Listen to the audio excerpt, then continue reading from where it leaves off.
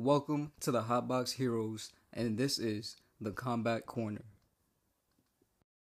Welcome back to Hotbox Heroes, and today on the pod, I got my boy with me, one of my best friends, and I'm gonna let him introduce himself.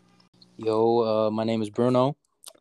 Been watching MMA now for like 10 years. It's actually one of the foundations of our friendship.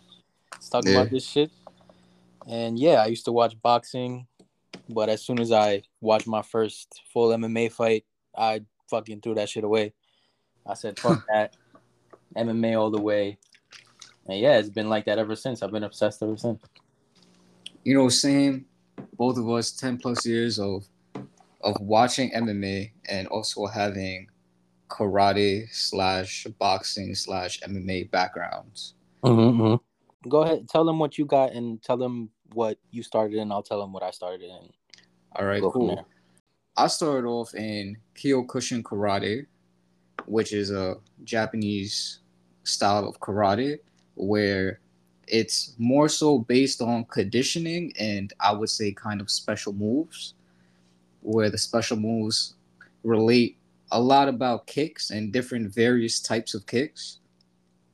But yeah, karate background, conditioning background, some wild conditioning that goes into Kyokushin Karate. 100%. It's for anybody that, needs to like level up their body, like strength wise and just really every way wise. Look into Kyokushin Karate, make your shins harder, fists stronger. And then, I did Tiger Showman's MMA, which was my first introduction to MMA. And MMA, I pretty much love MMA, the versatility of it all, the ground and pound, the standing up. It's a great sport where you could, test your body and mind. But for me, it's more so, I guess, testing my mind now because I've been more so on conditioning. And I feel like, conditioning got a lot to do with a fighter, you feel me? Mind and body. For sure. Yeah, the greatest champions always have the best conditioning. That's what it is. Yeah. Because you could always fall back on that. And you see that a lot in the UFC. Most combat sports, but UFC specifically. Yeah, facts. And I come from a boxing and judo heavy family, from Poland. Yeah. I have a boxer on my mother's side. My dad wasn't much of a boxer in the professional sense, if you get what I'm saying. But he was a very high-level judoka in Poland. And so I've always been around it. And then when I got to a certain age, I got into... Well, first I got into Muay Thai, not really knowing what it was anyways. But I have a Muay Thai and Jiu-Jitsu base. Yeah, and I just try to interchange all the other things that I've learned into that, But yeah, Muay Thai and Brazilian Jiu-Jitsu, that's the base. One thing I would like to say that I think you would agree with too is that, no matter what base your foundation is on, once you have that solid foundation in whatever style, you could build upon that much more easily. Oh yeah, 100%. The masters of there's MMA is supposed to be it's all about being well-rounded, and you see people get exposed when they only know one thing. But if you are a true master of one of the professions you learn in, as long as it's sturdy enough, I used to look down at karate a little bit. For why? I just because you see karate get exposed a lot. You put a karate guy against a Muay Thai guy, you put a karate guy against a boxer. But then there are different forms of karate, you know what I'm saying? Just like how you said the one that you were training in, Kyokushin. Can you say it the correct way? Kyokushin Kai Karate. Exactly. So there are different forms of it. And as we see, we have examples, the best example of all time, Wonder Boy. Yeah.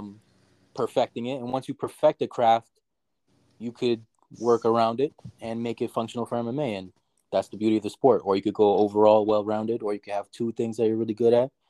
And that's the beauty of the sport, A little fun fact. I don't know if you knew, but George St. Pierre, GSP. Yep. He actually is a Kyokushin karate guy. Yep, exactly. He started with karate, and then you see throughout his career as it changes, he goes super into the grappling aspects of everything. You wouldn't even know. Yeah, But he ties everything in so well. exactly. So I would say there are probably 5, 6 forms of martial arts that you can tie in well together, and it will work either way. You know, I'm not going to say an Aikido guy is going to come into MMA and thrive, but you know, you put a judo guy in there, you put a karate guy. If you use it the right way, it's going to work. Yeah, you could. For judo, a good example would be fucking Khabib. Yeah, Even though facts. Khabib is a sambo wrestler, he said that judo is his favorite sport. And if it was more if judo itself was more functional towards the sport of MMA in terms of how they compete, I think we would see a lot of judo guys coming in and dominating. You know, we'll see a lot of people coming and dominating, but I would say for that to happen, we would need to see more people, you know, tie in the styles better. You feel me? Yeah, 100%. Early on in the UFC, we didn't see people tying stuff in as well, and now where we are in the evolved form of MMA now, 30 years into the business of it being big UFC, we see people tying it in perfectly, and we don't see that one-sided type of fighter anymore. Even if you have a strong boxing base, a strong whatever base, you're going to tie in some takedown defense. You're going to tie in some things that make it, you know, completely viable in today's sport. As I said before, you feel me? Whatever style or background you coming from, once you build and master that and build upon it, you would excel in the fighting sport. Mm-hmm. I also want to say for the people listening, we're not only going to talk, you know, UFC. Obviously, we're going to talk UFC and MMA. But you know, when there's a boxing fight or any other type of fighting sport coming on, we will talk about it, give our thoughts. But back to what we're here for. And one of the things I want to talk about first is a fight that I liked. One of my, I would probably say top 10, top 20 fights is definitely the Robbie Lawler versus Rory McDonald fight. Mm-hmm. Astounding fight. Yeah, man. To me, that just shows the endurance you need to have as a fighter. You know, that's the real fighting spirit. Modelo sponsor the kids. Boy, you know, also shout out to Robbie. I know he retired. That was a hell of a highlight reel. His whole career was just crazy. And it's an amazing way to go. A lot of times we see fighters that are at the end of their fighting days get put out, get destroyed in their last fight. Choked For him out. to finish it on a positive note and get that knockout, and to see some emotion from Robbie Lawler, who is, you know, known to be very stoic and very unemotionalist, you know, was very nice to see in his last fight when they showed him the highlight reel and all that. And just that he finished on a win, you know, that's a great way to go. He finished on a win, and he finished on one of the fastest wins too. Mm-hmm. You know, especially for being an older guy and then being Robbie Lawler on top of that, to have a fast win and a knockout win was I was very happy to see that, but I did not expect it whatsoever. And especially in that form, like I didn't even see the shot when it happened. Listen, all I did was when I saw Robbie's match coming on, I went on FanDuel, I put $1 and I won $3 off of that. So shout out Robbie. Feel me? I had faith since the beginning. Mm-hmm. But yeah, that Rory McDonald fight, I'm not sure if Rory McDonald might be in Bellator now, or he just, you know, chose a different career path. But in that fight, we saw not only combos being pieced up, we saw, you know, a lengthy, tall fighter versus I guess you could say a stoic, more head-on fighter. Mm-hmm. Very boxing heavy. Very boxing heavy. That wasn't, you know, I know we're talking MMA, but that fight specifically was more so a heavy boxing fight with a few kicks from Rory's side. Mm-hmm. But bro, we saw at the end that I think Robbie took the W. 100%, yeah, he did. That's how he won the belt. Yeah, facts. And to win the belt off of that type of fight, bro, With is your some lip legendary split, shit. with your lip fucking split, covered in blood. That actually probably put a lot of people away from the sport. When I saw that shit, I said, nah, this is 100% what I got to get into. I got to keep watching this. Exactly. It was astounding to see. And the Not great thing only, about that fight, it was not one-sided. Or like every round could be, it was very close. Each man was doing their work, and that's where the conditioning and the mind really comes into play, because you could see Rory McDonald, all respect to him, you could see the part where he broke. yeah, you did. And Robbie got hit with the same amount of pressure and power in that fight too, and he did not break. And that's what makes a champion, you know? Yeah, it's really his mentality, especially during that fight, is shined.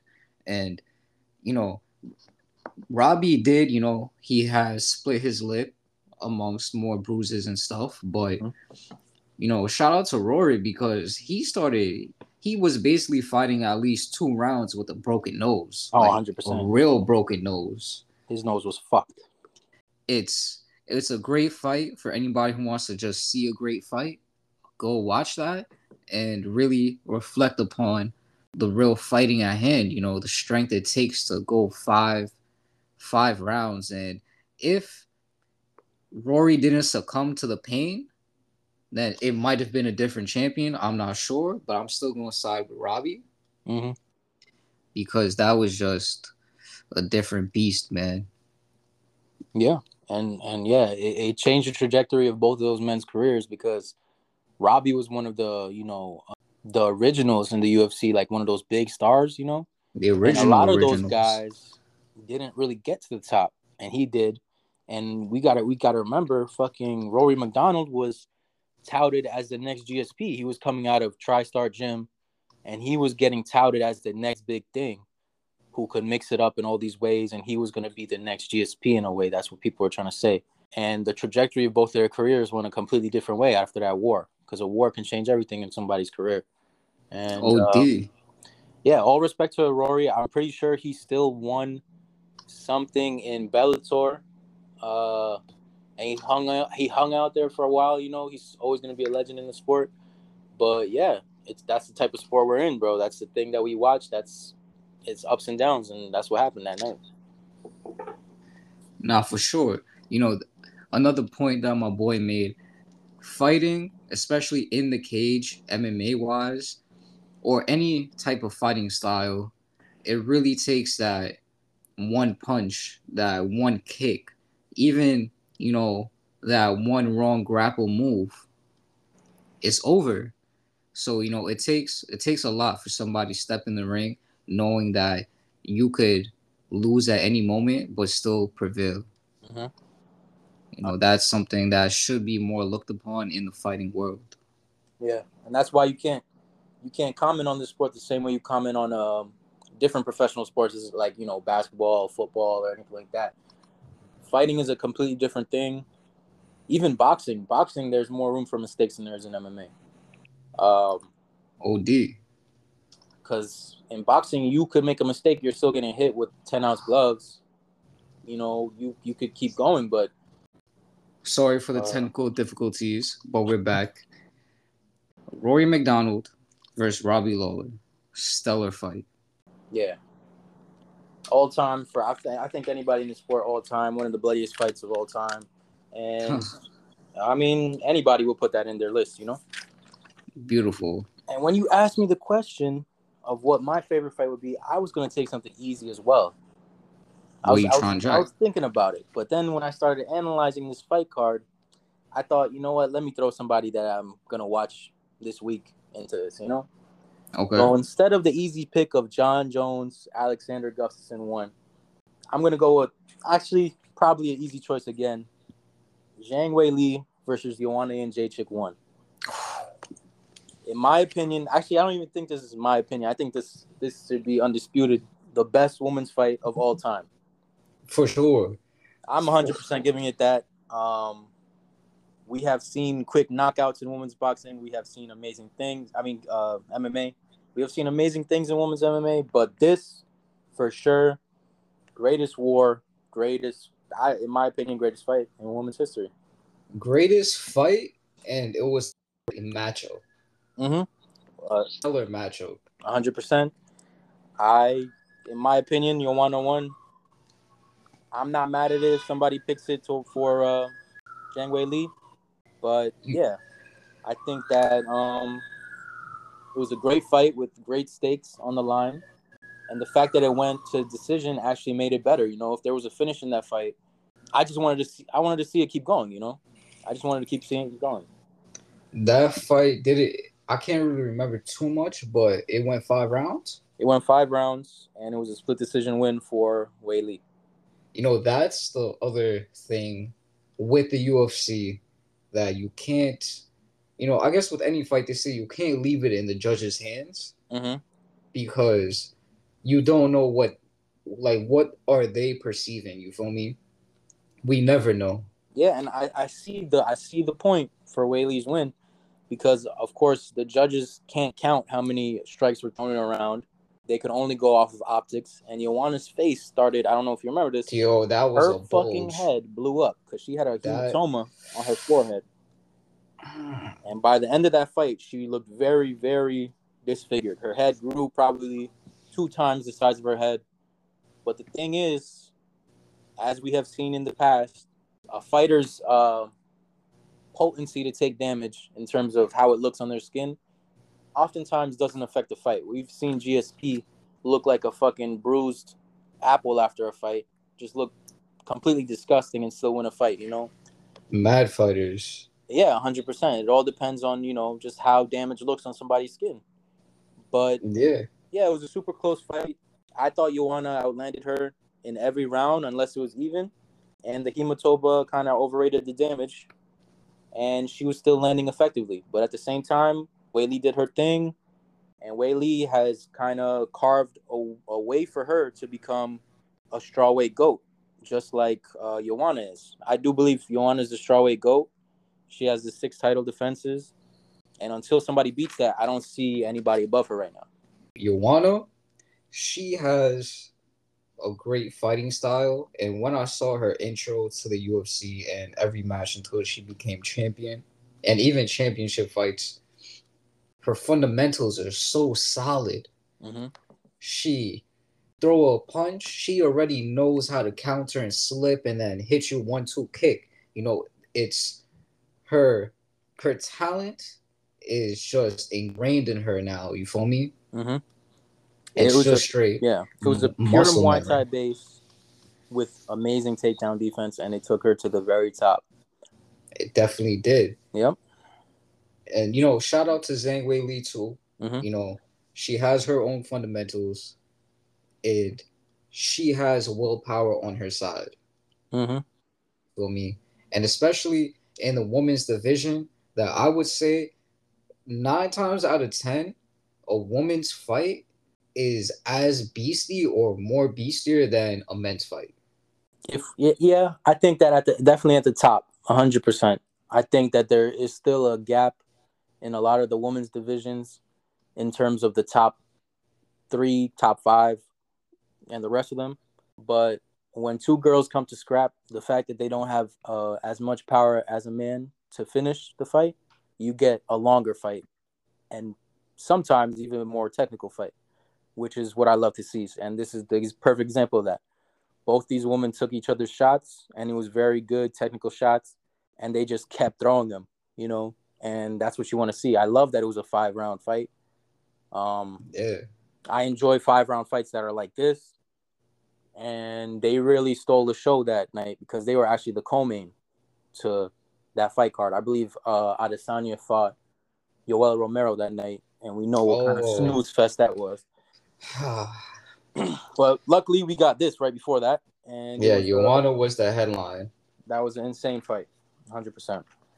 That was, beautiful, beautiful styles. The Muay Thai was stellar.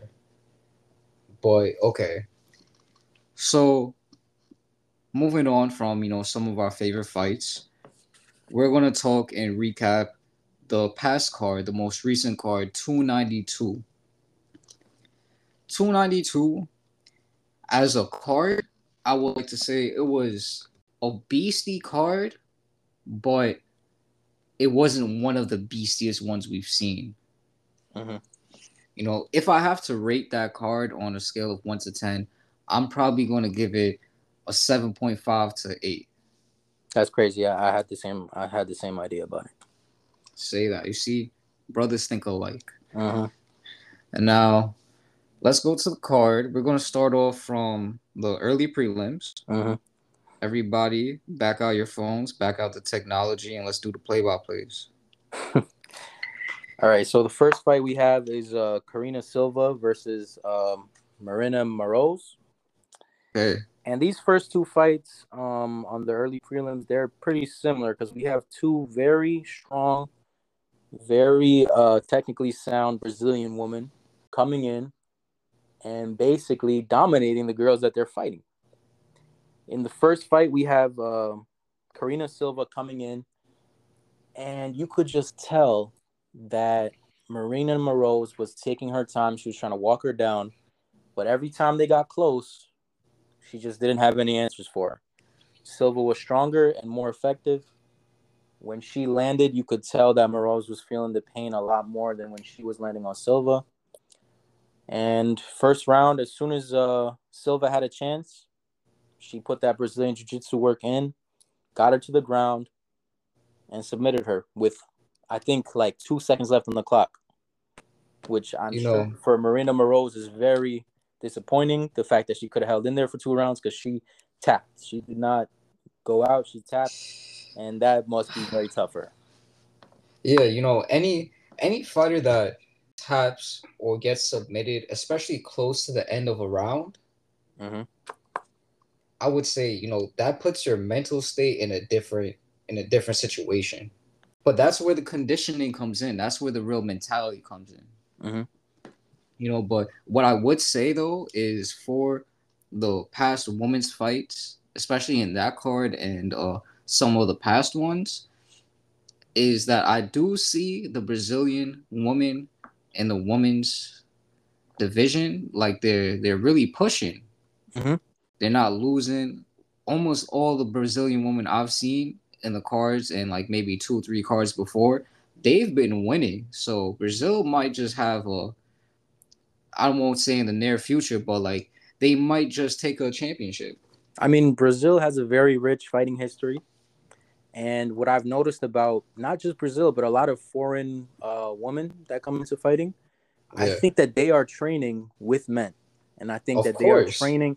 There's no, I'm sure there is a difference, of course, but I think that in other countries, especially Brazil, which has such a, honestly, foundation in MMA itself, they do not distinct the men with the women too much. I see these women coming in very technical and they fight very similarly, hook combos, strong kicking base with obviously usually a jiu-jitsu black belt.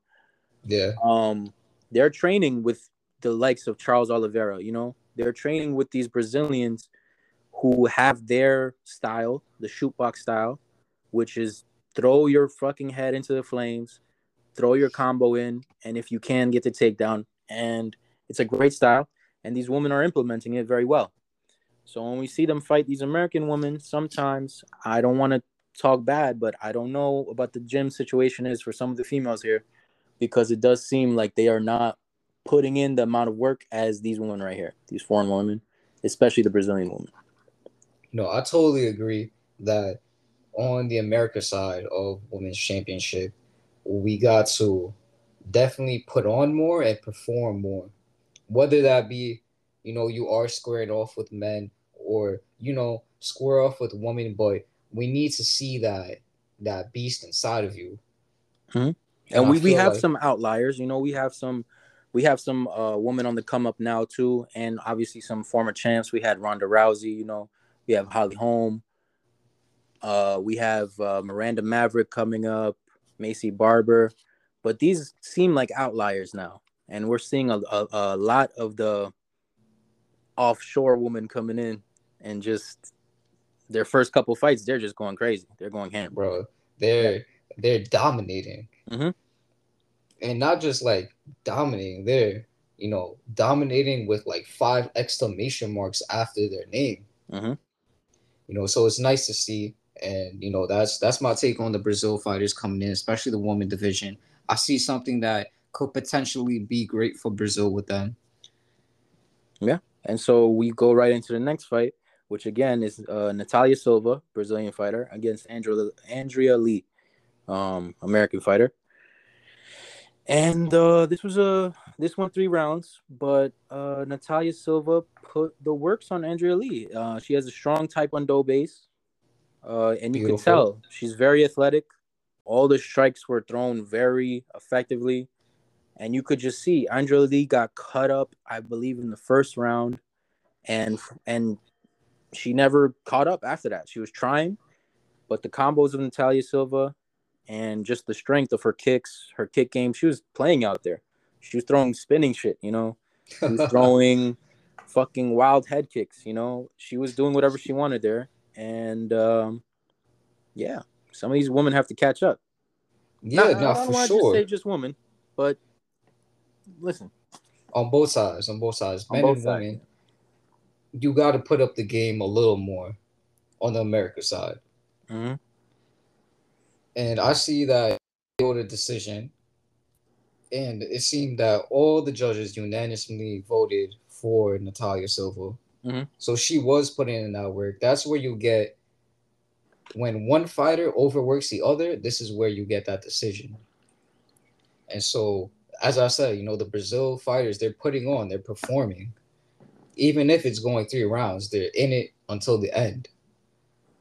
Yeah, I never saw any threatening position for Natalia Silva. She was, in a way, playing with her food. I don't want to disrespect any fighters when I come on here, but there No, no was disrespect. levels to this, and she was on a different level. Yeah, exactly. That's the game of fighting MMA.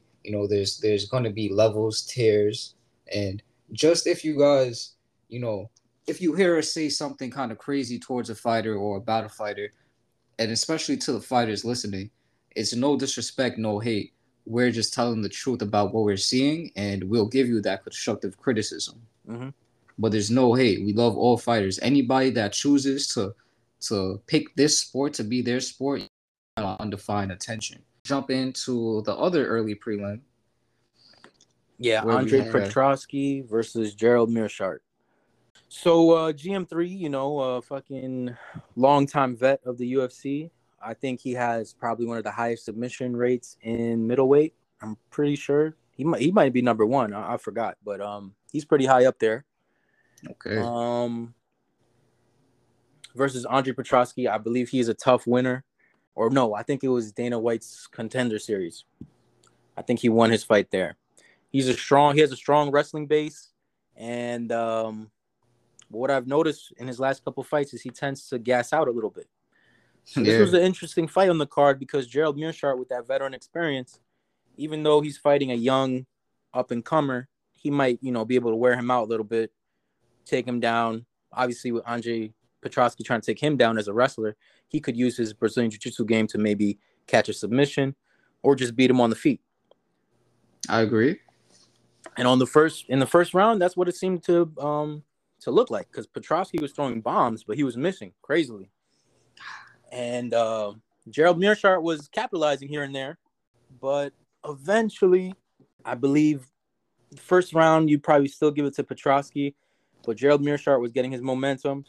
Second round probably goes to Gerald Mearshart, in my opinion, but he couldn't capitalize on the opportunities he was given. And eventually, Petroski dumped him on his butt. And as many wrestlers do to jiu-jitsu guys that are comfortable off their back, they just lay on him, ground and pound for the rest of the round. And Petroski got the win in a decision. I think my boy perfectly told you about that fight. I really have nothing to say on that fight. Shout out to Andre for taking the dub. But Gerald, you need to capitalize. Yeah, that's basically how it went. I mean, and good to see that Petroski has his gas tank seemingly under work right now, because he did manage to last for 3 rounds, and it didn't seem like he had fallen off too much by the third round. Amazing. Now let's jump in to the prelims, and we're gonna start off with Brad Katona versus Cody Gibson. Mm-hmm. Tough finalists. I honestly didn't expect this fight to go this well because I'm not gonna lie to you, I have not been watching Tough. I haven't watched this. Maybe yeah, same. I haven't watched Tough in a minute. I was excited for the McGregor to come back and versus Michael Chandler, but honestly, their styles of coaching and personality, honestly, they did not match up. You know, Nah. Conor McGregor is all about that disrespect now, and Michael Chandler is just too nice of a guy. He's too busy complimenting you to, tell you to fuck off. So honestly, the season wasn't that interesting, and Conor McGregor was getting his ass whooped on the fucking Tough side because all Yeah, his he fighters were getting was. beat by the veterans that Michael Chandler had. But this fight actually came to surprise me a lot. It was a very good fight in my opinion, and it's one of my favorite fights of the card. Interesting. So, I saw Brad pop out, Cody pop out. What I would say is from the jump, like Brad was definitely applying, I won't say applying more pressure, but it seemed it was more so Cody was fighting in his ring. You feel me? Cody was fighting. Yeah, I understand what you're saying. I He, understand. he was fighting in his ring. Now, what I would say, my only critique for that fight is, like as you said before, the capitalizing. I feel like there was a couple moments, especially in like the second and third round, where Brad could have capitalized and finished him off. But maybe that's also just to Cody's strength. He has a lot of endurance because both fighters were they were taking a beating and Mm-hmm. combos were landing. No, 100%.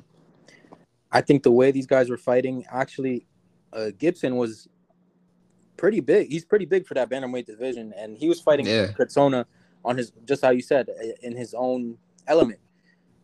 If I was the coach of Gibson, I would probably tell him keep it at the range because he was landing beautiful 1-2s, and if he just got out of the pocket, I think he could have won this fight easily. But I the thing agree. is, he was fighting Katona's fight, just like you said. They were in a phone booth almost the entire fight. And honestly, they were fighting complete opposite styles to each other that I think they should have. Katona, as a shorter man, should have been pressuring Gibson and landing all those body shots. One thing he was doing was landing those hooks, but they were counter hooks. He Yeah, wasn't they leading the were. dance. He was leading the dance from behind. Gibson was applying pressure and staying in range for him to get basically hooked to death the entire fight. But yeah, from the fight, what I really noticed was both men were landing really good shots. So both are very skilled. It was quite a slobber knocker of a fight. These men were they were trying to put each other out. I don't think it was for lack of trying. They definitely they had the intent. I saw the intent Mm-hmm. from me. And Katona, after analyzing his style for a while, he kind of reminds me of the featherweight Josh Emmett. He reminds me of Mm. bantamweight Josh Emmett. He's like a short guy for the division. Um, very hunched over, strong hooks, maybe a more effective Josh Emmett, especially off the counters. And his gas tank and the technique really won the fight for him. He managed to stay in there for a long time and really piece Gibson up with those counters. Yeah, he did. It was a great fight. It was a really good fight, especially for a tough series ending. Beautiful fight. Mm-hmm. Now let's move on to the other tough final fight that we had: Kurt Hollowball versus Austin Hubbard. Mm-hmm. Now, if I'm not mistaken, I believe Kurt was a veteran as well. Both of them, yeah, both of them are veterans. Yes. Yeah, but my boy, you've seen again. This was a situation that I seen. Austin was trying his hardest, but Kurt was really it was his ring. Mm-hmm. He came in with that calm, cool collectiveness. But when he decided to throw his shots and take his takedowns, I think he did that beautifully. Yeah, he was very effective with his striking. He took like I would say the first round, Austin Hubbard started very good. He was applying pressure, but when Kurt Holloway decided to apply his pressure, it was effective. And whoever you give that first round to, it was close enough. And Austin Hubbard definitely had some. I'm not gonna lie, I wanted Austin Hubbard to win this fight. I Okay. honestly I don't remember Kurt Holloway as much as I do Austin Hubbard. I always thought Austin Hubbard had a little bit. He kind of had everything. He kind of had everything in his game, but he hadn't figured it out completely when he was in the UFC.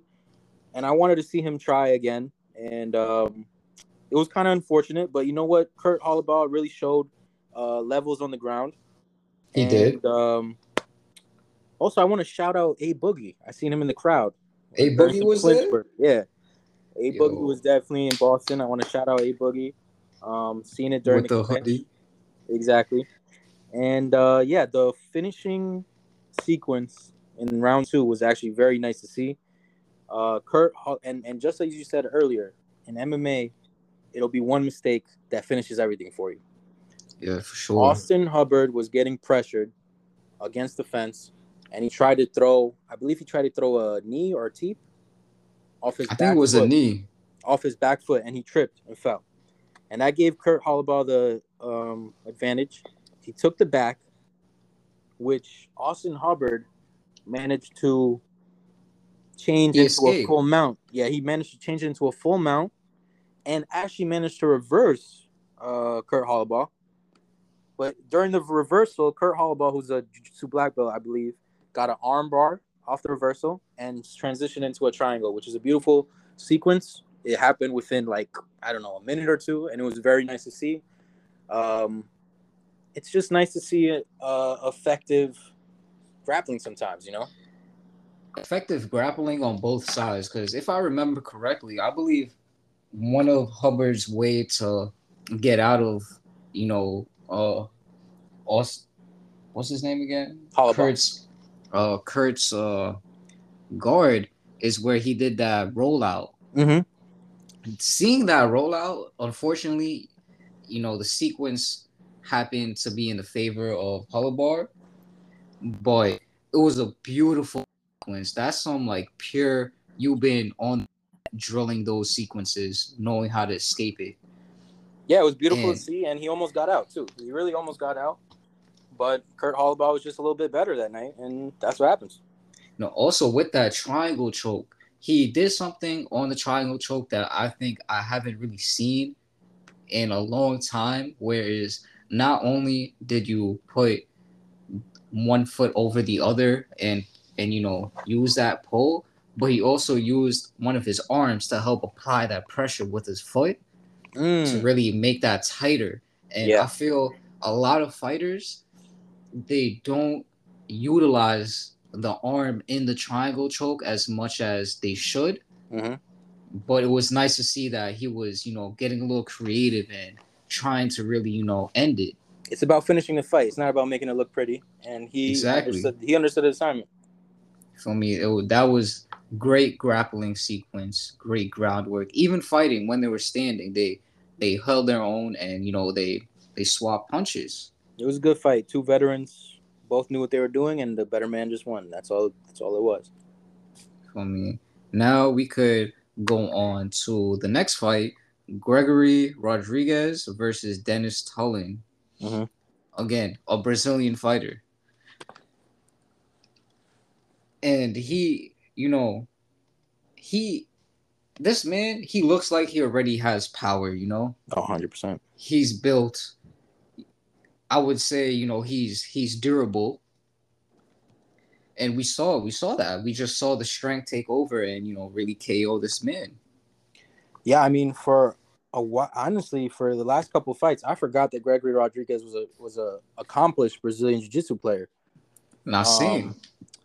Because he's been getting into a lot of wars and he's been showing the hands off a lot. I completely forgot this man. I needed to see it for myself. Was this a legitimate jiu-jitsu belt, or was it he's Brazilian, so he has a black belt immediately? We see that happen a lot. We do. Some of these black belts really aren't black belts. This guy, I believe, is really a black belt. He took him down with ease. he switched over to side control very quickly and took full mount. As soon as Dennis Tululin tried to give him his back to try and get up, It was honestly, over. this is probably some of the most effective ground and pound I've ever seen. This guy landed 2 shots and put this man to sleep. I have never seen that. I don't think I've ever seen that. This man hit him with a short hook to the head, and I didn't know that this happened. I thought the ref just pulled him off. I'm like, what the hell happened? This man is sleeping. I don't know how he did it, but that is very effective ground and pound. You know, yeah, man, the ground and pound won. You know, Gregory came with that strength that I really wasn't, just seeing those two fighters getting ready to fight, I wasn't expecting it to end like that. I'm going to be very honest. I was expecting a little bit more of a war, but, I guess more to Gregory knowing that he didn't want to fight that war and he just really wanted to, take him down and KO. Yeah, very good decision. Show him levels and, yeah, easy win. So, okay, now we're going to go into one of the main fights of the prelim, which, it's a LOL because, we see Chris Weidman come back. And before we talk and give our thoughts upon this fight, let's address Chris Weidman as a whole, as we know him. Mm-hmm. So, my fault, Weidman. I'm sorry I'm fucking up your name, but, like, you feel me? That performance was kind of, insulting to me. But Chris Weidman, he was one of the first to help end, I guess, the Brazilian era in the UFC. Mm-hmm. And not only he ended one of the top players for the Brazilians. One of the GOATs, Anderson Silva. For me, he knocked him out. He did his thing, and all respect to him for doing that. But from there, obviously we've seen that Chris Weidman did face a really critical injury. And a very critical injury in any sport, if I'm going to be honest. Once you break your shin, there's, you got to think about your life in a whole different way. Your whole way of life has to change to cater to your foot now. Mm-hmm. And then just to imagine that not only your life has to cater to it, but in your sport of fighting, you have to find a different way to maneuver now. But to get into the fight we saw, maybe it was some ring rust, or maybe, to me, what was the downfall, especially in this fight, was the ring rust, maybe a little bit of age, and Chris Weidman to me was never one of those fighters that come out to brawl, or they come out with intentions to kill their prey. To me, I think he treats every fight like a sparring session. And it really showed me this past fight that, to me, it looked like that he just got paid to spar. But then, as we heard a little later, he took more injuries. So now it's like, bro, I wanted you to win. I wanted to see that comeback. But regardless of the foot being broken, your style is still the same. And in this new UFC, you can't come in with that old type of style. Yeah. He comes with a very old school wrestler, like D1 wrestler type of style. A lot of double legs, like all the strikings just to get into the double leg. It's kind of like a Clay Guida type of style. Yeah, for sure. And now with the age, along with fighting one of the best takedown defenders in the middleweight division in Brad Tavares, you're really not going to get that.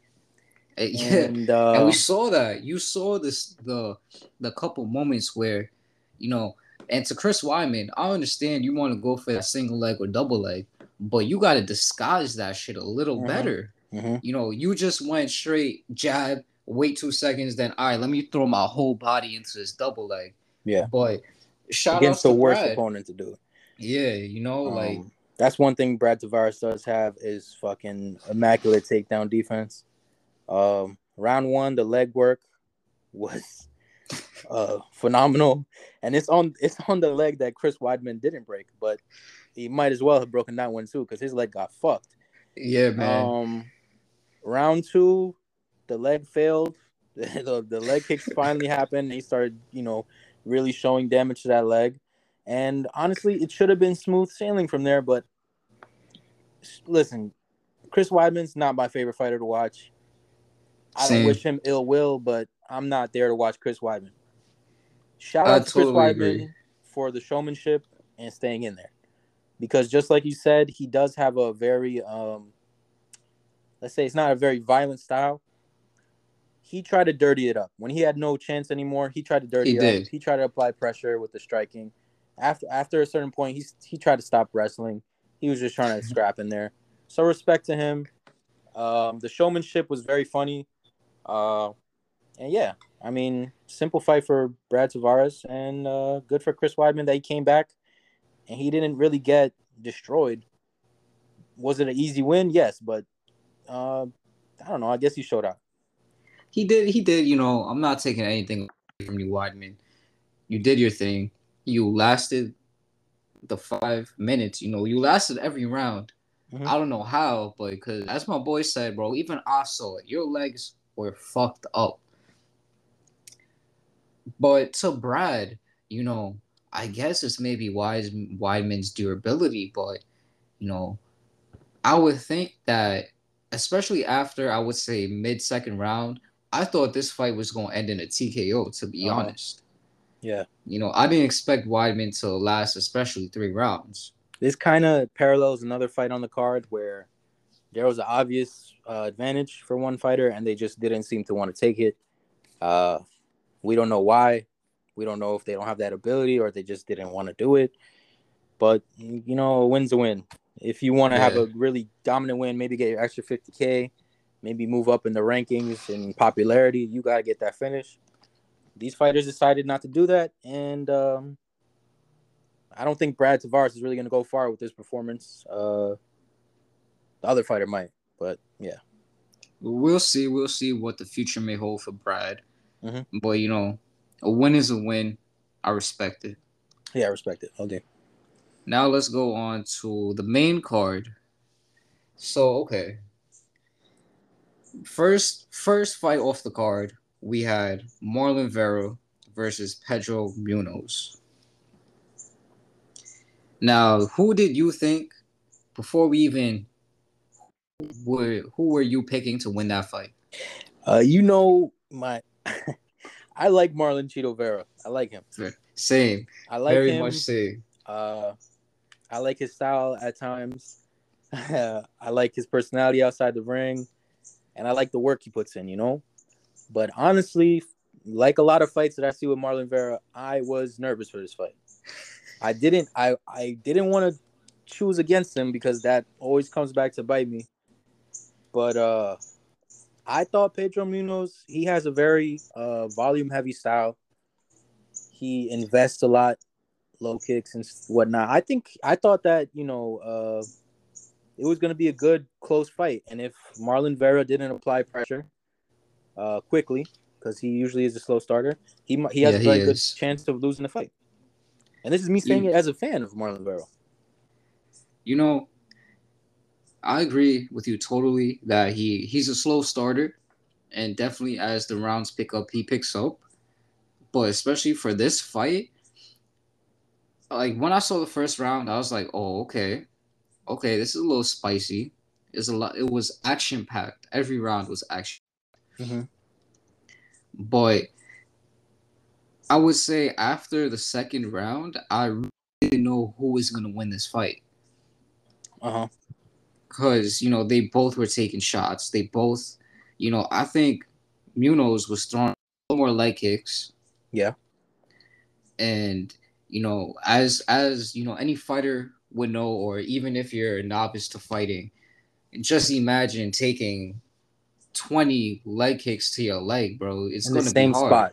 In the same spot. That's what people need to understand. It's the same spot. Someone's hitting you repeatedly in one part of your leg 20 times, bro. Your leg is going to feel like Jello. Yeah, it's very hard to explain, but yeah, it's not a good position to be in. You know, I also thought that Cheeto maybe would have like what if this fight ended in a KO?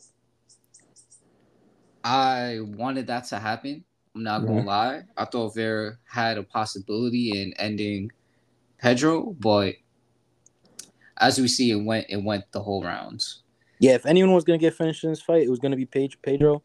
Um, I was very shocked at the results, especially the fact that someone said 30-27, one of the judges. I think two judges gave it 30-27 for Marlon Vera. Wow. Round 2 definitively goes to Pedro. Round 1 is close, but I also gave that to Pedro. And round 3 definitely goes to Cheeto.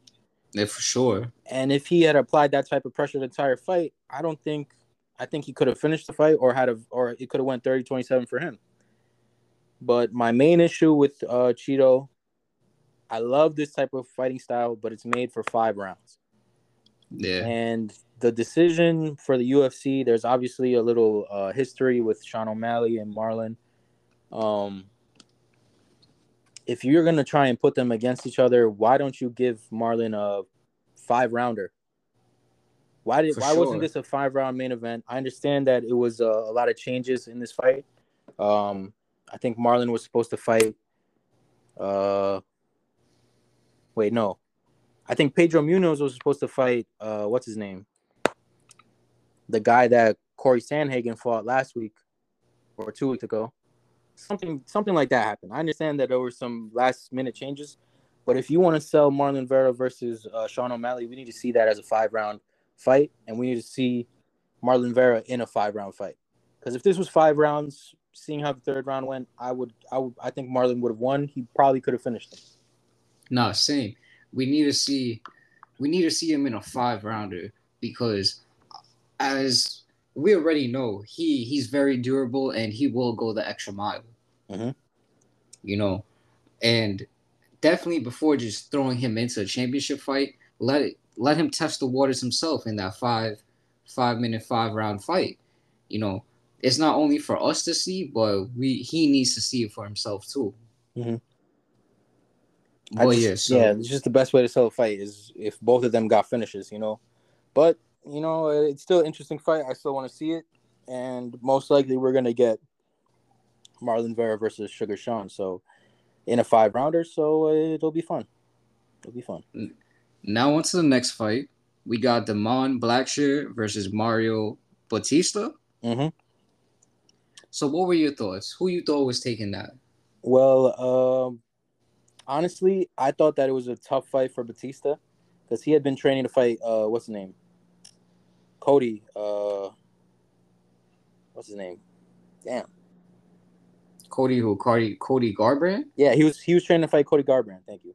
Oh wow. Cody Garbrandt. What happened to Cody? I think he got injured. He had to pull out. And this was a last-minute replacement. Damon had fought a week before.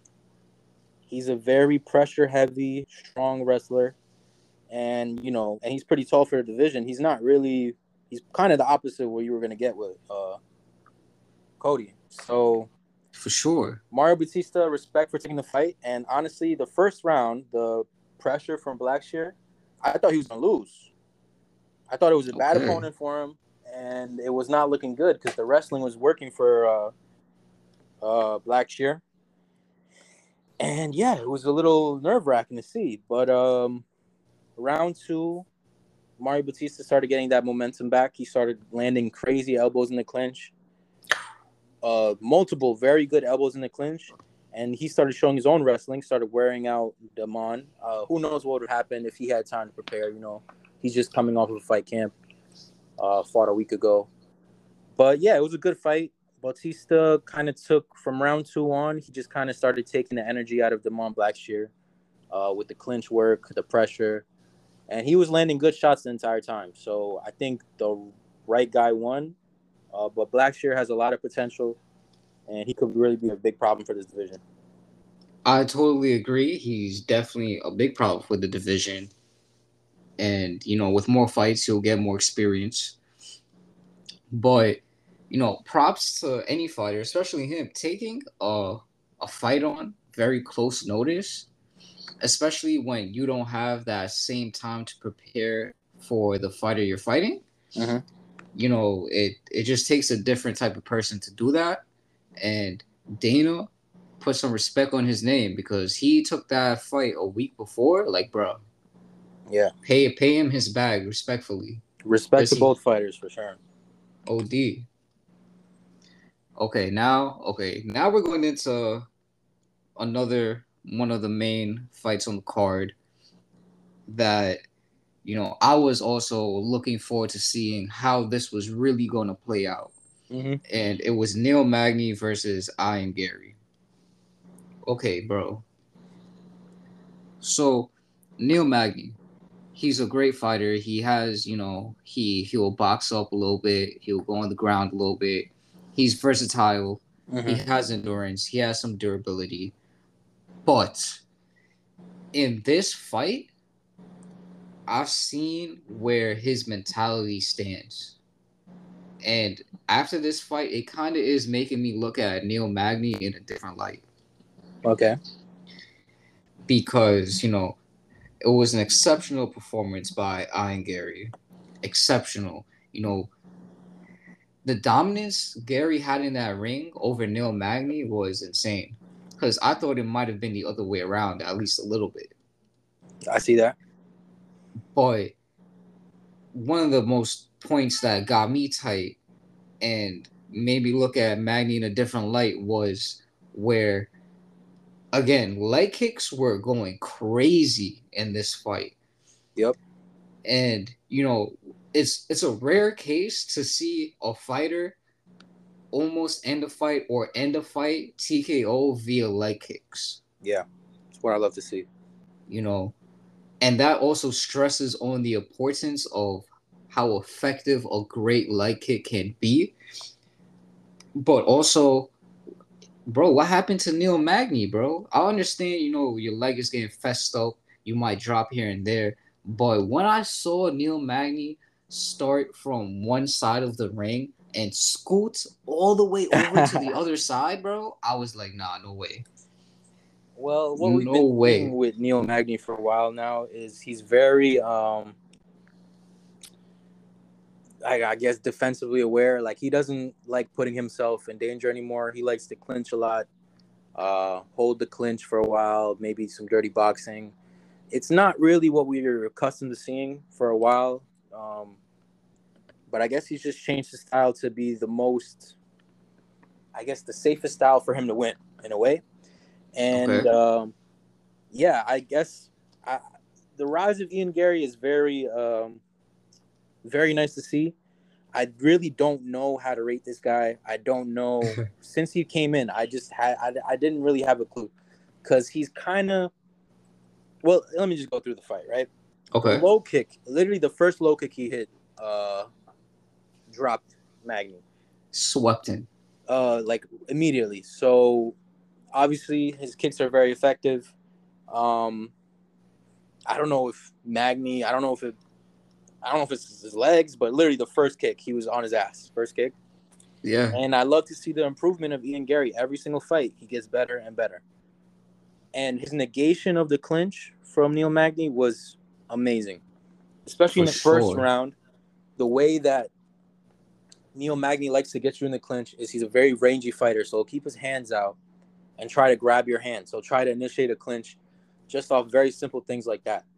Whenever Ian Gary would see that, he'd hold Neil Magny's hand as far away from him as he could while holding on, and then would push off. The way he broke that clinch was very nice to see, and he just went back to putting in the work, the leg kicks, Oh. the use of feints to keep Neil Magny stagnant and then hit him was beautiful. He's a very beautiful fighter to watch. He's very his style. I've said this a couple times now. I don't know if people understand what I'm trying to say here. His game reminds me of Wonder Boy's. Not OD. not not that it's karate style. He's kind of like the Muay Thai Wonder Boy in I terms totally of agree. it's just so beautiful to watch. And I've said this to you before. Wonder Boy style to me is like it's like watching a candle, like the flame of a candle. It's very pretty. It's very nice to see, and it'll burn you. You know what I'm saying? But it's It also, will. if you make a mistake, that candle will get lit out very easily, and we've seen that with Wonder Boy. Whether it be through wrestling or a lucky strike, leg kicks to Wonder Boy affect him a lot. Just because of the karate style. And Ian Gary, we've seen him get dropped Yeah. once, but he came back and won that fight. So good for him. And I'm actually very excited that Ian Gary called out Wonder Boy because it'll be a great fight to see. And I was literally thinking about the parallels of them. And then he calls him out at the end of the fight. I was like, this is great. This is wonderful. I'd love to see this. You know, Ian Gary, to me, with more fights he gets, the better he will become. Mm-hmm. Not saying he's not like he's great right now, as we've seen by this performance. And now he's But top 11 at welterweight.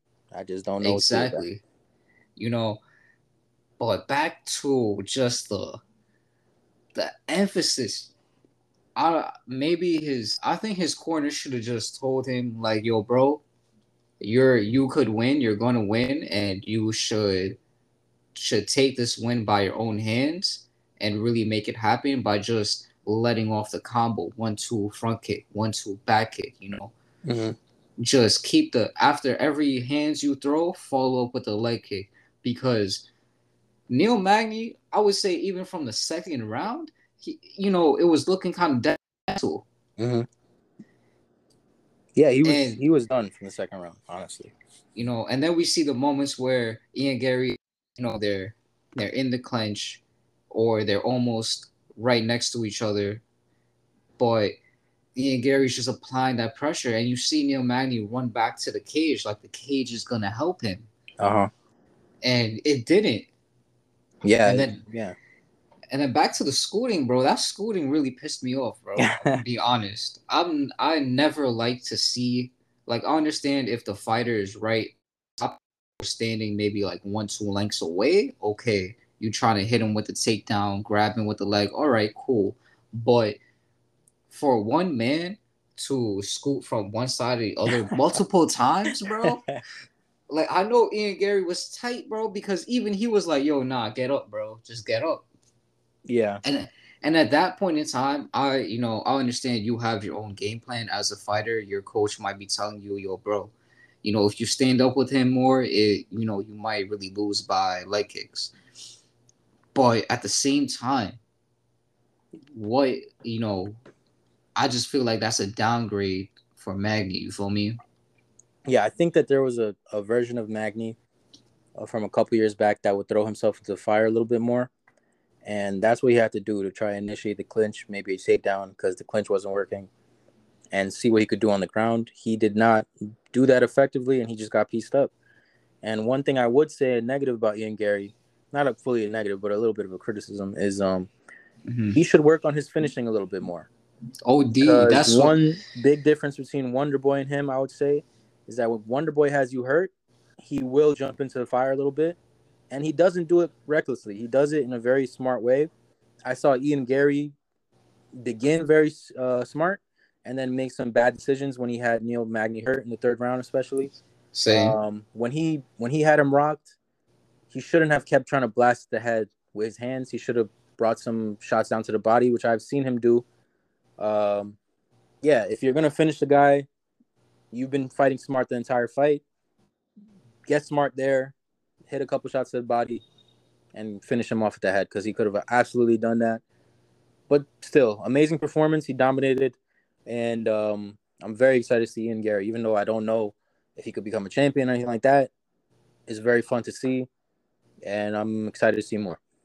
Now, he's a great fighter. I honestly, I didn't know what to expect when I saw those two paired up. Like how their interaction would really be, and after seeing this fight, it definitely ups my hopes for Ian Gary. Mm-hmm. But let's get into the co-main event, and again to our point where the women's fight, especially the women who really fight, the intensity they bring, knowing that they might not be able to knock out their opponent, but they're still gonna they're gonna try their best to draw blood out of their opponent. Uh-huh. These are You two feel women me? just like that here. And Zhang Wei Li versus Amanda Lemos. Now we already know Zhang Wei Li is a beast. She's a monster. But to the Brazilian side, Amanda Lemos, she lasted the whole 5 rounds. Mm-hmm. And this was also a very bloody war. It wasn't even like, one was like laying on top the other for a good 3 rounds or, take up time aimlessly. The whole time there was just pressure. Yeah. And shout out to Zhang Wei Li. Maybe there were some times that she could have finished her because if I do remember, I think Amanda got rocked a little bit. No, 100% she could have finished her. I think, I don't know, maybe she was just playing it safe, but I thought Amanda Lemos was in danger a lot of times in this fight. Um, but the whole fight is just a credit to Zhang Wei Li, though. Hold on Because 1 second, my boy. Zhang Wei Li had thrown 150 head strikes and landed 106. mm-hmm. And then total strikes, Zhang Wei Li threw 358 strikes and landed 296. Yep. And then Amanda Lemos had landed total strikes 29 out of 68. Because Zhang Wei Li is ever evolving, and I have to give her respect. As a proud Polak, I have a bias against anybody that's fought Joanna Jędrzejczyk. But now that she has retired, Zhang Wei Li is probably one of my favorite fighters in the strawweight, if not my favorite. And she is ever improving. It's beautiful to see. She came into the sport pretty late. I've always seen on her come up, she had the ability to take women down just off her sheer strength, but she couldn't really hold them there that well. She obviously has the power to knock these girls out. She has very good technique, but the way she dominated a woman that has a couple submissions in her record, a dangerous, strong Brazilian woman. She did her thing, and the way that she kept her on the ground and the way she shot her shots from the ground is very good to see. She didn't just lay there. She's building a really good resume, and that's 4 title defenses now. I 4 would say great title defenses. the only issue with her resume is that at any point Rose can decide to not be scared of fighting anymore, or humans, or whatever the hell she's scared of, and she can come back and say, "Yo, I beat this woman 2 times." Doesn't matter how close the second fight was. It's on the record. I beat this woman 2 times. So if Zhang Weili could get that back and probably get one more defense in, she's at GOAT status in strawweight. For sure. Zhang Weili, especially during that fight, is where, well, in all her fights, she's, only a couple of fighters I could really say are blessed. Blessed might be the wrong word, but most of her fights have been intense fights where, your skill and endurance has to prevail. Mm-hmm.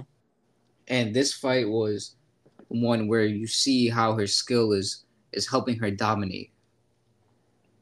Yeah, 100%.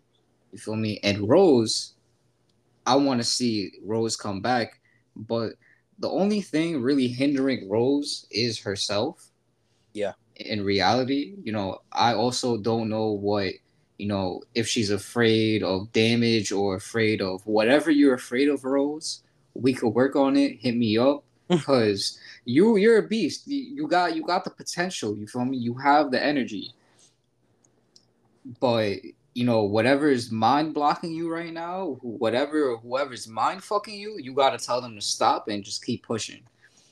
But back to Zhang Weili.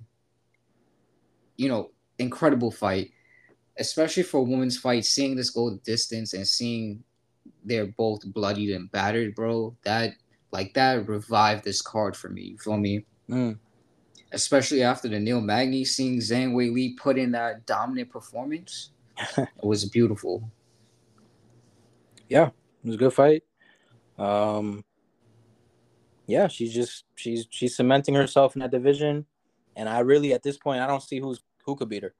Rose obviously is a dark horse or whatever, but what's her name? Tatiana Suarez. She's one of those traditional American wrestlers. She's a very big girl, but I think Zhang Wei Li, the way she gets better every single fight, she could probably keep her off her. Definitely beat her on the striking. Yeah. Um, I don't know. I think the next fight might be it's either Tatiana Suarez or the other Chinese strawweight fighter. I forgot her name. But I don't see any of these girls really beating her. I don't think they can. Yeah, I think Zhang Wei Li might go down undefeated championship wise until we see Rose or another competitor come out and, square off. Yeah, from what Just I see now, yeah, I don't see who can do it, and especially with Rose's mind frame wherever it is. Um, I don't know if she's getting better all the time. Zhang Wei Li is getting better every fight. every fight, bro. Mm-hmm. All right, so now to the main event on the card. Aljamain Sterling versus Sean Sugar O'Malley. Okay, so we all know Aljamain Sterling. Mm-hmm. If his partner is Chris Weidman, right? They used to train together. Chris Weidman moved to I think South Carolina, so he's not there anymore. But they're close. I'm sure they're close. Okay. I when I saw Aljamain Sterling first pop off on the scene, I wasn't a hater. I liked him. It was nice to see somebody come up and try to do his thing, and then I can't really knock him because he made his way to champion.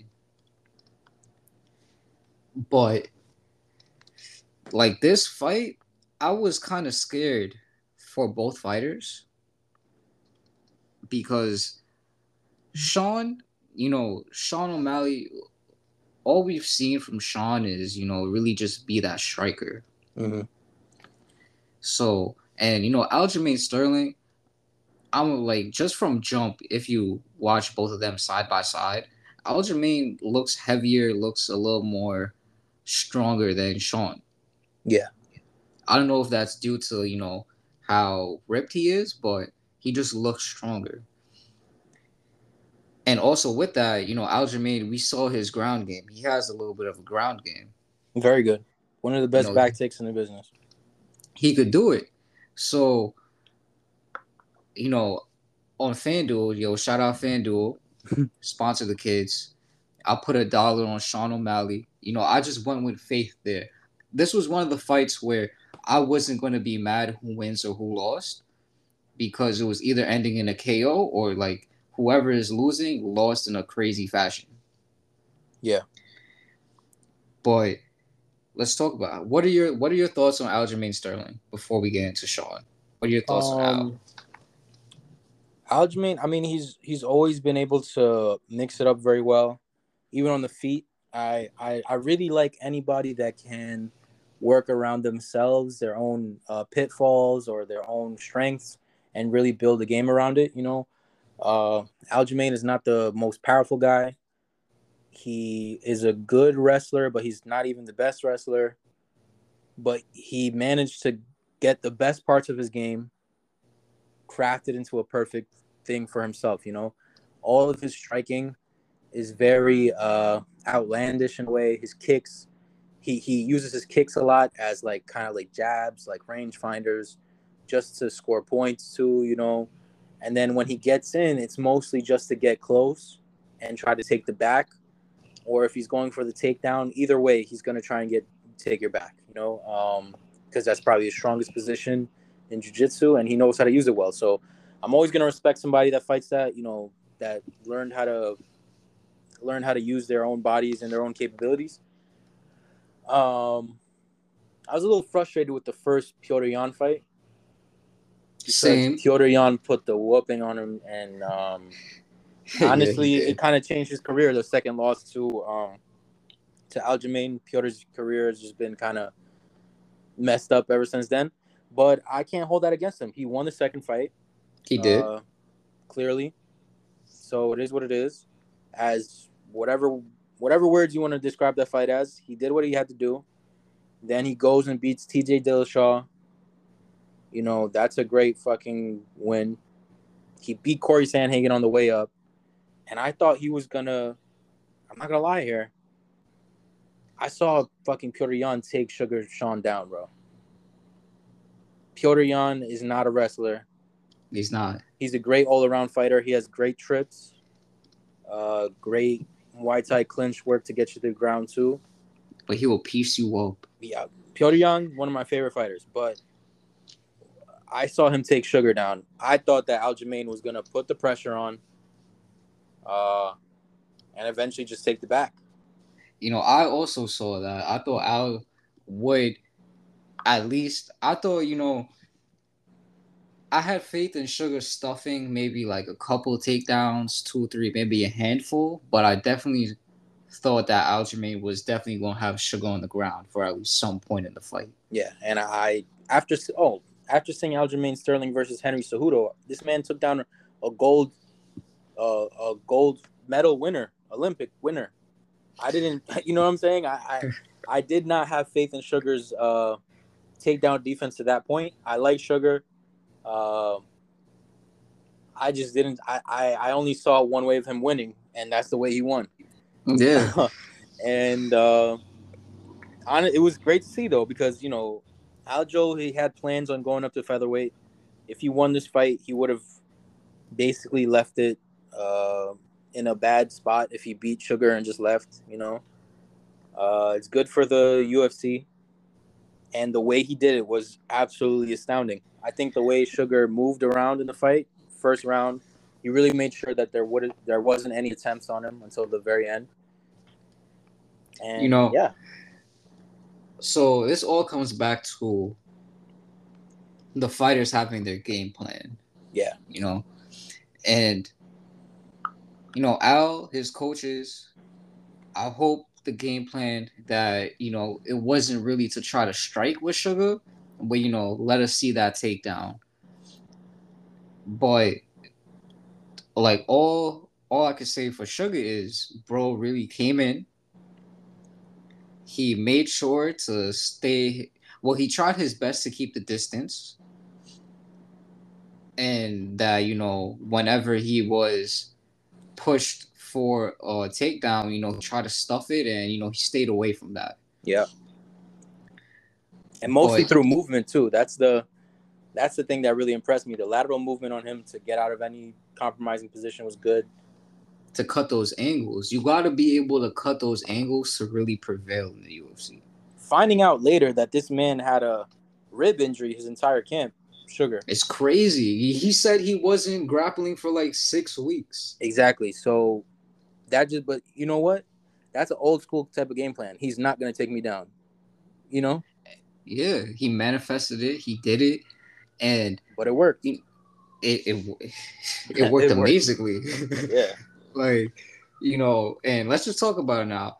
The KO that Sugar really did himself, that was one of the most beautiful right hands I've had the pleasure of seeing. Because, you know, again, where you got to capitalize. You know, not a lot of fighters could capitalize in moment. And when we saw that replay happen, and, you know, you see Al after he threw his, was it a right hand as well, or was it a jab? I think it was a right hand. Yeah, I think it was a right. He overextended. Yeah, he overextended. You know, maybe. And he had his eyes closed. That's the craziest part. It's always the punch you don't see, and he had his eyes closed, man. Yo, he threw that right hand overextended. Then you see Sugar back out a little bit to escape that over right hand, like he should. Mm-hmm. But instead of like fully backing up and creating the distance, he capitalized on that moment, mid-moment, where you see him just close his hand and throw that right hand. Yep. And, you know, I heard it. I heard the sound happen. You feel me? You heard that punch just really hit that man's jaw, and he dropped him Yeah, that and instant, very good that he kept the pressure on too, because as he I should. that did rock Aljo very badly, but I think he could have recovered if he hadn't if Sugar hadn't put the ground and pound on him the way he did. Those were good shots. Uh, it's a good thing that he did that because if he didn't, he that that could have been the fight for him. Okay, so we'll talk about the ending of the fight now, where some people may say that the ref could have let it go, or the ref shouldn't have stopped it. What is your side on that? Um, I'm usually on the side of especially if it's a title fight, just let the guy just go like full on dead, But but honestly, bro, the way he dropped from the first shot and the type of shots that Sugar was landing, those were hard shots. And I see if I was the ref, I would have let like maybe two or three more go in. But I think it was getting there. I think it was No, getting it there. It definitely wasn't good. was. It wasn't good signs. I wasn't mad at it. If you're the fighter that's getting, beat, I see why you would be mad at it. You think you could recover. I don't know if you could have. Not same. The ground and pound, that skill of just as soon as you knock him down, you still go after to get that finish. Sugar had that, Mm-hmm. and that definitely added to Al's being a little rocked, because even in those ground and pound shots, some were getting through. Yeah. He was almost teeing off on his head. And Sugar has such long arms to that division. Like Yeah, he he was does. hitting him with strikes that I wouldn't think would be possible from Aljo's back. Like Aljo had his legs up in the air and he was still just looping the hand over the leg and hitting him in his head. So I don't see where the better position would have been for him to get out of that position. I think, yeah, it was a little early, but it wasn't like terrible.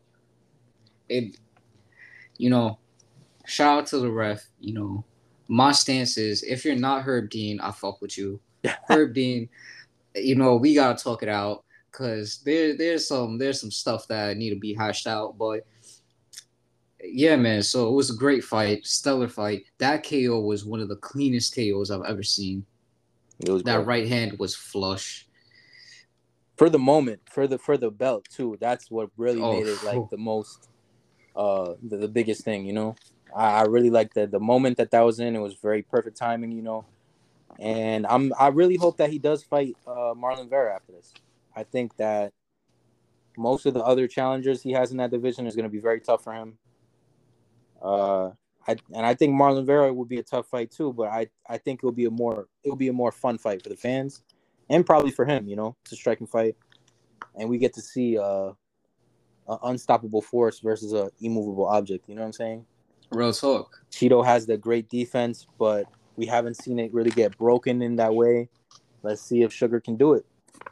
I honestly, it's very hard to pick a favorite between Cheeto and Sugar now. So I'm not even gonna go there. But Mm-hmm. if I am going there, I'm probably gonna bet another dollar on Sugar, because that finishing was so clean, bro. Mm. Like I was sitting down on my couch, had it blasting, my TV on like 25, and it was beautiful. And then, as you said, to hear that Sugar had not grappled, had not done any groundwork before this fight, even coming into a fight with a rib injury, is crazy. Yeah. Because Al could have just slipped and throw one body hook before a takedown, and that it could have hurt. Especially seeing that Aljo's number one attack on the ground is a triangle, a body triangle, bro. Imagine a And body triangle on a broken rib. Oh my god. oh, that's different type of pain right there. 100%. You know, but shout out to Sugar, shout out to Al, man. You tried. I know you do want to move up in division, and I'm gonna be honest. Now that he's gonna move up, it's do you think he would still have that same pressure he has, or do you think it might be stuffed and he might Um, fall to the ranking? I think either way he would get a high person. He would be pretty high in the division in featherweight. So but there's a lot of challenges in featherweight. Yeah. Seeing how he doesn't really knock people out in bantamweight, we could say that his power isn't really. He has low power for bantamweight. I don't see Okay. it getting higher at featherweight, and featherweights are just bigger, stronger. I don't know. I don't know, bro. I don't know. He put himself in a tricky situation with that. He probably shouldn't have even mentioned going up until after the fight, because now if he does want to go back to bantamweight, it's like, oh, what did you say? What about featherweight? You know. And Real Sugar, talk. I don't think Sugar's gonna give him the rematch right away. So now he's gonna have to fight some contender or something, which is also a weird situation because he has Marab, his training partner, at the top of the division too, waiting for a title fight. So what are you gonna do? Are you guys gonna fight? You guys said you wouldn't, but I don't You know. might have to now. They said they wouldn't, so now you're gonna hold up the division even longer. You already beat Corey Sandhagen. Sandhagen also is supposed to have a shot. It's just a clusterfuck now, and if he comes Yeah. back, it's gonna be a bigger clusterfuck. You know, it's really it's really who Sean wants to fight right now. And until he puts out a contender, I don't know who he will pick, to be honest. He's his own manager. So if I mean I think I think the best choice is Cheeto. It's a good fight. Um, it'll it's a good defense to have if he wins. It's probably the best fight for him. Him, that, or Corey Sandhagen. Corey Sandhagen, I think, is a very tough challenge. Now, Corey Sandhagen is an extremely tough challenge. I think remember that fight you was telling me where he took most of the time wrestling and grappling. Yeah, Corey Sandhagen. Yeah. Um, That was I his last fight. believe he was also dealing with some injury. That's why he chose to only do groundwork. Yeah, but before that, when he fought Cheeto, he was also doing wrestling. It's very amazing to see a fighter basically learn a new skill like that late in their career and actually run with it. Most Yeah, fighters, their takedown defense will get better if they're a striker, or if they're a wrestler, their striking will get a little bit better. But to make it a main asset to winning 2 fights in a row now, it's wild. And if you are able to do that against Sugar, I just don't. I don't know Sugar's capabilities on the ground because he hasn't been tested there, so we don't really know. we don't. But as you said, either Cheeto or Cody, Sugar, if you're listening in, these are some picks we would like to see. But also, we're here for whatever your pick is. But yeah, guys, this is, Hot Box Heroes. We covered the main cards, some prelims, gave you some fave fights, and our thoughts and opinions upon other matters. So, you got anything you want to tell to the fans, my boy? No, it's just very exciting to be able to talk about this, and I hope people keep tuning in. It's only going to get up from here. Nah, facts. So, y'all keep tuning in. We're going to hit you every week with some more fight talks. So, on Fridays, you're able to put on your FanDuel bets. And, thank you for listening. Thank you for hopping on, my boy. And God bless. Be great.